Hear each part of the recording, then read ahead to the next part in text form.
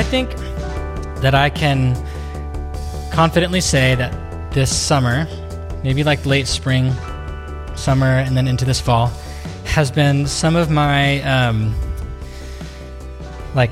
best, meaning like the most focused and hardest work that I've done as a pastor. And I don't mean strenuous, like I'm not tired from it.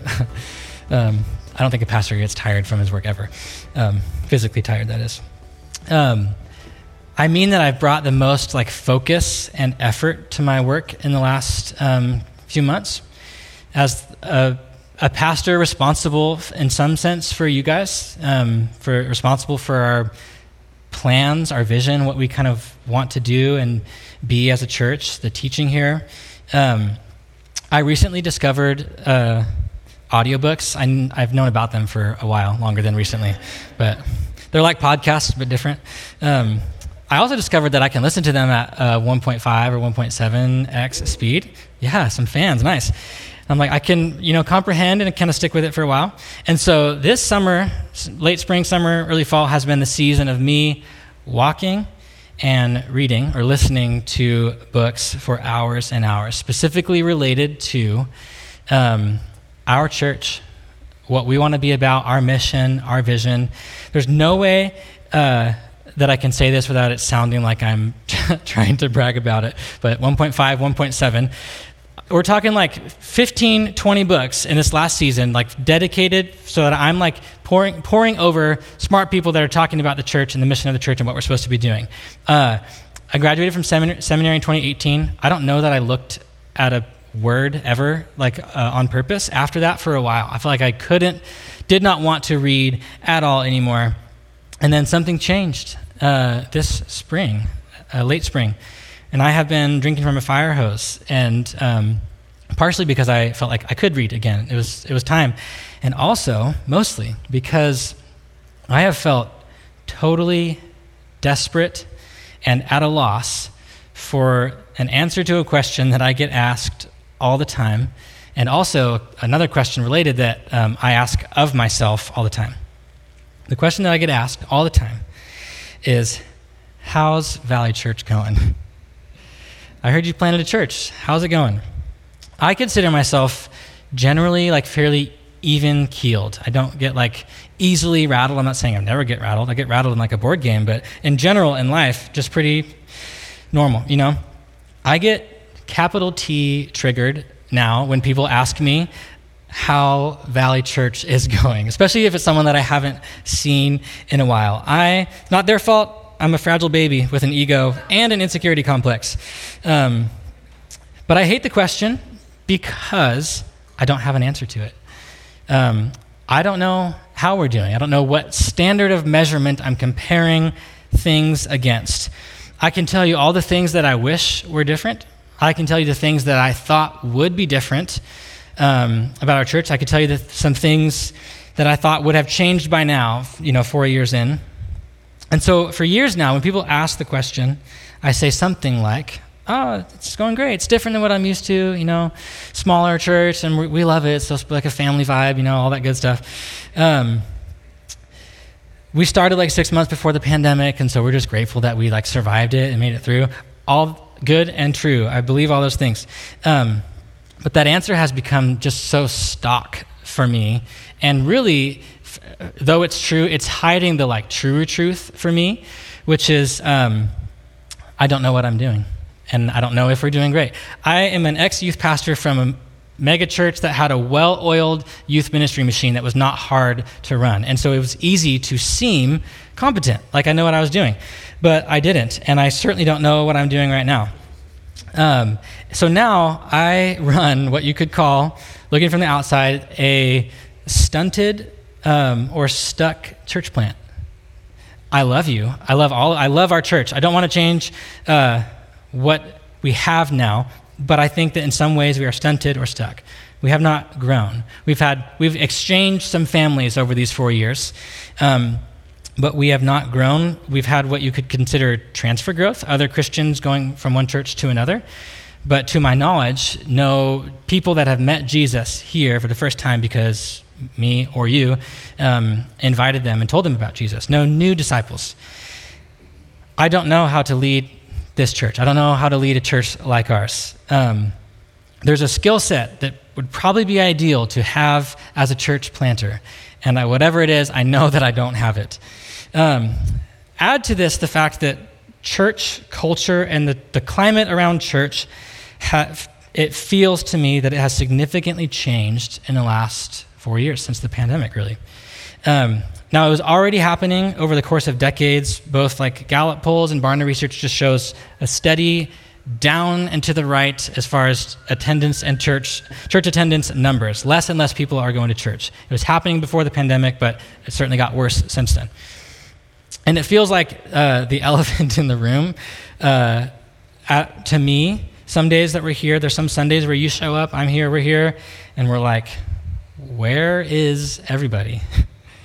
And maybe I, or whoever is like leading worship, will try to like make some little joke about it, like, small night, you know. Part of it that our church is small, so like if 3 families get sick and are gone, it's like, oh, there's half of our church, cool. But honestly, it makes me really scared sometimes when there's a number of weeks, especially like a few in a row, where I'm like, there's like 15 people here. Where's the other 50 to 60 adults that would say this is my church? And I'm afraid that in my flesh, the part that doesn't readily trust God, that if that happens too many times, then we're just going to kind of drop off like flies. Like you're going to wander in one day and be like, why is no one here? Maybe we're not supposed to be here. Maybe I don't want to come next week because no one was there. For better or worse, people, myself included, want to go to church where their friends are going, where other people are going, where it feels like something's happening and it's alive. And we just don't get to be with our whole church very often because we're, busy. On a given Sunday, we're lucky if like half of us are here. And so that question that I get asked often, how's your church doing? It sends me down that whole tailspin that I just vomited out, excuse me. Also, it adds up to really make me ask another kind of related question. What are we, both just us here at Valley and Christians in general, what are we doing here in church? What is our purpose? Why do we exist? Now, we have a mission statement and a vision that I still like. I stand by it. We'll talk about it over the coming weeks. But I'm just talking about, like, if I ask you, like, don't try to, like, grab some facts and scriptures in your head, but, like, why are you here? Why do you go to church? Like, what's the gut response that comes out of you? So I've been wrestling with that question, the purpose of church, our church. What are we doing here? And wonder, like, if we could answer that, maybe it would help us know, like, if we're on the wrong track and need to change some things. Or maybe it would help us, maybe some things would be right. We could be proud and grateful and at peace if we are getting some things right. Maybe I would feel less triggered if someone asked me, how's Valley going? So in my kind of desperation to not just provide leadership and direction for our church, but also to like answer the question for my own soul, to quiet my own soul sometimes, I've had my head buried and plunged into the scriptures and into the wisdom of many scholars and pastors and authors who have helpful things to say about this. And what I really wish was about to happen right now is that I was going to like tell you that I have successfully synthesized all 20 books into a really compelling message that is just going to settle the matter once and for all of us. Over the last 2 weeks, I wrote probably like, 15 pages of notes for like the first week, what I would have done today, which is like 2 to 3 times what I would normally write. And I was just like getting all these like quotes and information down. I was like, oh, this is going to be so great. And it was Tuesday and Wednesday this week. I was trying to put it all together and line us out and present my research and my findings. And it just wasn't working. I wasn't making sense to myself on paper. I don't know another way of putting it other than there was some type of like mental block. Not writer's block, wrote a bunch of stuff down, but how as I've reflected on it, it felt like God was withholding clarity. I don't know if God does that, but that's what it felt like. And it's what I felt like I just desperately needed, and I felt like in some ways I was trying to strong arm it and like, I'll find my clarity, gosh dang it, I'm going to read any book that I have to get it. And And so I came into here on Wednesday when I was like, this is late in the week for me to like not really know what I'm saying on Sunday. I came right here. I like knelt down right here and prayed for a while. And at some point I went downstairs to my office and I grabbed the notes from the Sunday this summer that we did listening prayer together as a church. Can you raise your hand if you were there for that? Yeah, most of you, nice. We just did a church service of listening prayer together. Alicia, where are you? I don't know, somewhere. Hi. Took some notes for me and just kind of her own will sent a text with all the things that were mentioned more than once, because there was some repeat or some similar themes. That was really special, so thank you. And there was a particular theme that popped up, a phrase and an idea that was repeated a couple times, things that we sensed the Lord was saying to us about, we asked the question, what do you want to say to us about our past and our start? And now what do you want to say to us about where we are and where we're going? And what we felt like the Spirit was saying to us, don't rush my timing. This is God speaking to us. Don't rush my timing. Be patient. Trust me. I'm with you. And the thing, multiple times, either you don't need to know what I'm doing yet, or I'm not going to show you what I'm doing yet. So those were things that we heard as a church together.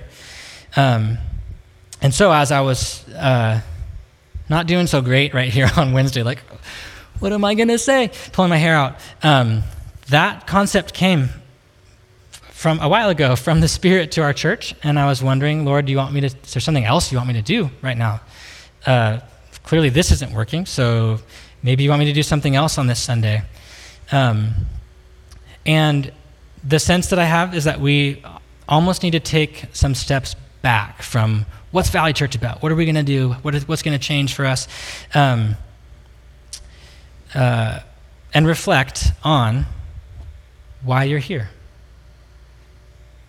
So unless the Lord does it again, I plan to talk about what Valley is about, what we have been about, maybe what needs to change over the coming weeks. But for now, all I know is that I want to ask the question, why you are here. Not why are you here at this church amongst all the other possible options, but why are you at church at all? If there was ever a time that you could have slipped out of church, it probably would have been the last few years. Pick a reason. There's so many of them. I can think of a number of friends and families, not just from Valley, but from other churches, other people that I know who are just not following Jesus anymore. Or, I sound so cynical and skeptical, theoretically attempting to continue to do so outside of a community of people who are also trying to do that, to follow Jesus together.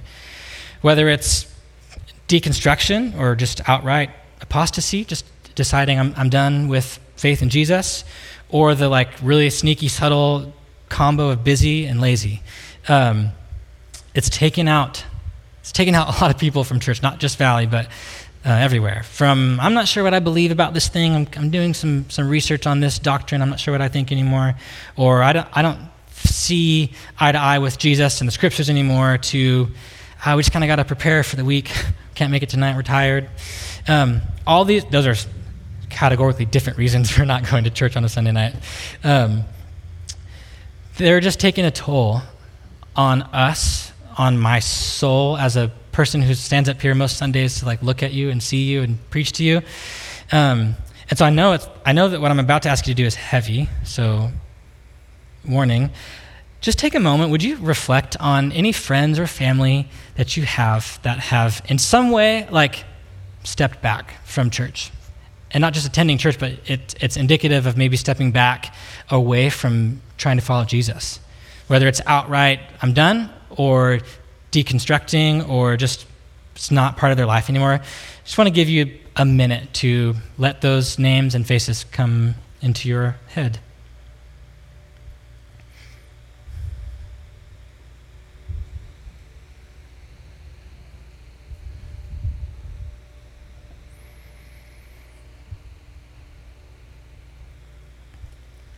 In the 6th chapter of the Gospel of John, Jesus says a beautiful, iconic, and probably more controversial than we really understand a phrase.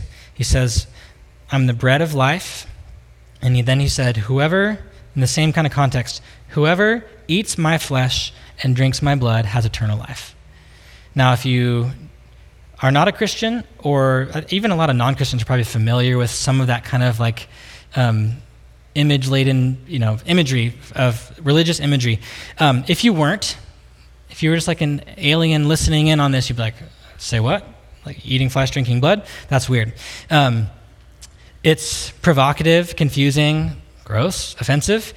And in the wake of Jesus saying these things, John tells us what happened in and amongst Jesus' followers, not just the 12, but all the people that had began to follow him.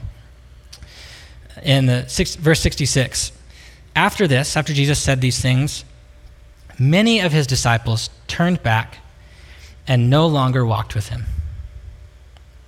Many of his disciples turned back and no longer walked with him. So Jesus said to the 12,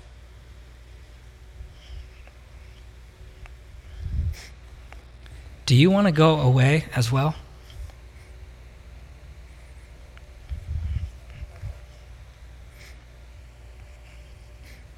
So when you think about those in your life who have left the church, friends or family, or maybe you also get the sense that it's dwindling, that a flame is going out or something in, the church in America or in the West.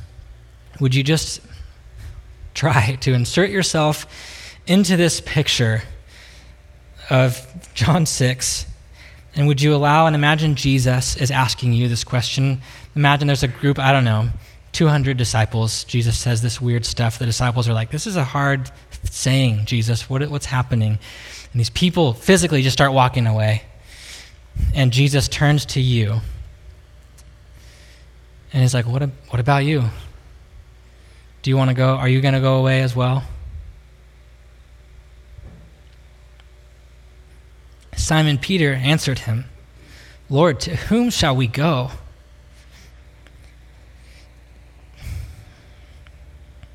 You have the words of eternal life. And we have believed and have come to know that you are the Holy One of God.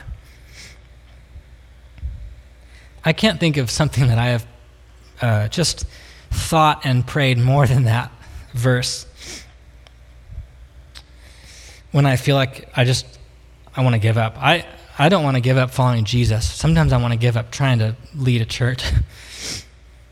When I'm disappointed with friends that have walked away from Jesus.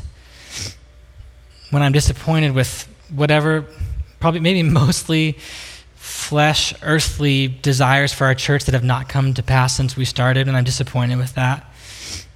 And I'm just like, what's happening? What am I doing with my life right now? I come back to this. More than anything else, where else would I go?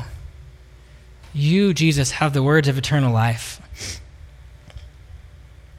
And so, I just want to I'm going to ask you some questions, and I'm going to give you 5 to 10 seconds to reflect on the question I ask you, to think about, is it yes or no? Is it yes or no? Do you still believe and know? Do you still believe and know that Jesus is the Messiah? The long-awaited, anointed servant of Yahweh who offered up his life for the forgiveness of the sins of the world. Does anyone else have words of eternal life? Where else would you go? Who else would you run to? There are a lot of people and ideas and ideologies that offer some version of the good life. But can you see through it? Do you believe and know that Jesus alone offers a categorically different, capital T, true version of the good life? Do you believe that the way of Jesus is the way to human flourishing? Do you still believe that Jesus is the hope of the world? Not just your personal spiritual belief that you think is true, but it's fulfilling your spiritual checkbox and it may not be right for others. Is he the rightful king of the whole universe? Does all of creation belong to him? Do you believe that one day every knee will bow to him and every tongue say Jesus is Lord? Do you believe that Jesus is for everyone? Do you believe that Jesus wants everyone to come to the knowledge of the truth of who he is?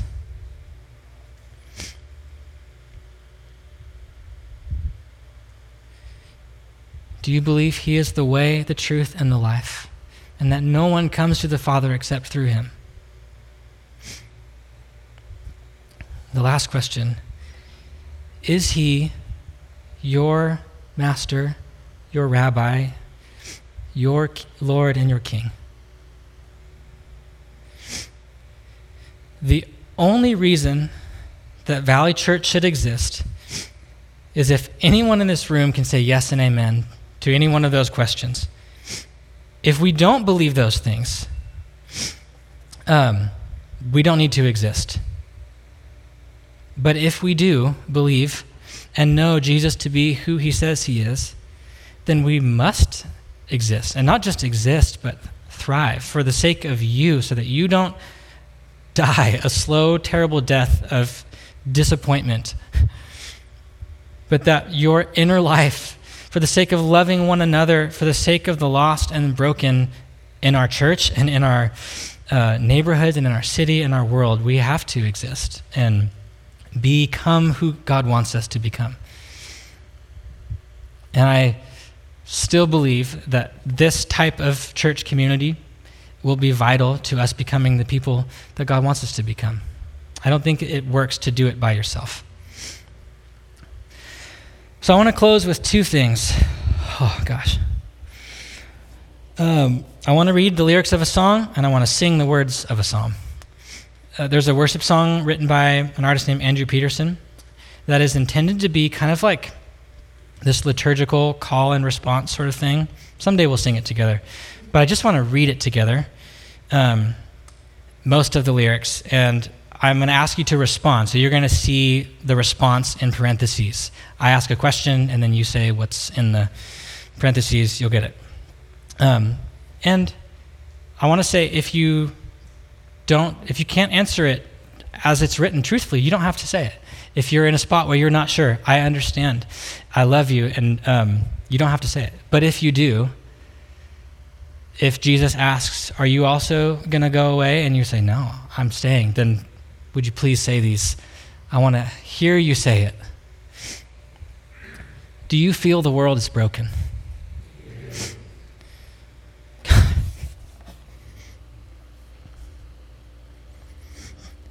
Do you feel the shadows deepen? But do you know that all the dark won't stop the light from getting through? Do you wish that you could see it all made new? Is all creation groaning? Is a new creation coming? Is the glory of the Lord to be the light within our midst? And is it good that we remind ourselves of this? Does the Father truly love us? And does the Spirit move among us? And does Jesus, our Messiah, hold forever those he loves? And does our God intend to dwell again with us? There's a couple lines I'm just going to read before there's a final response. Is anyone worthy? Is anyone whole? Is anyone able to break the seal and open the scroll? The Lion of Judah who conquered the grave. He is David's root and the Lamb who died to ransom the slave. Is he worthy of all blessing and honor and glory? Is he worthy of this? Yes. We're going to close by turning this reflection into worship with Psalm 73. Lazan, would you come up here?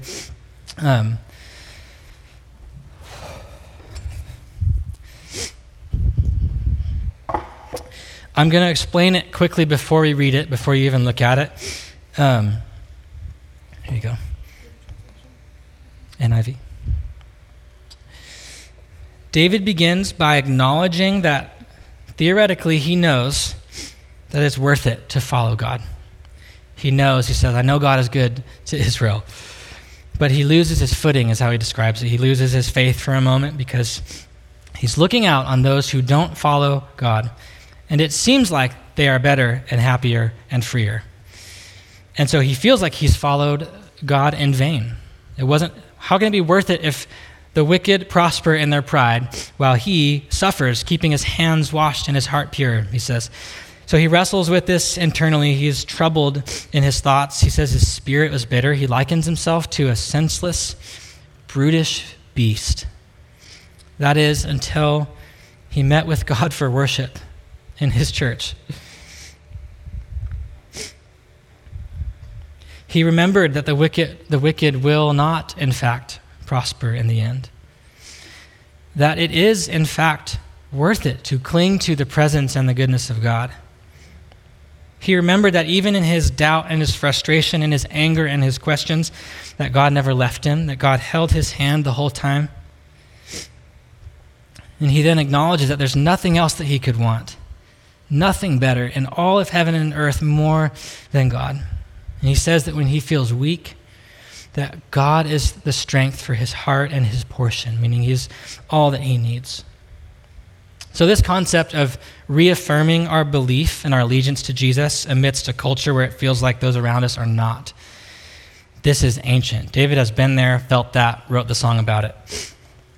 And maybe we could tap into something special that God has for us by reading and singing God's word about this very topic that has been read and sung for a very, very long time.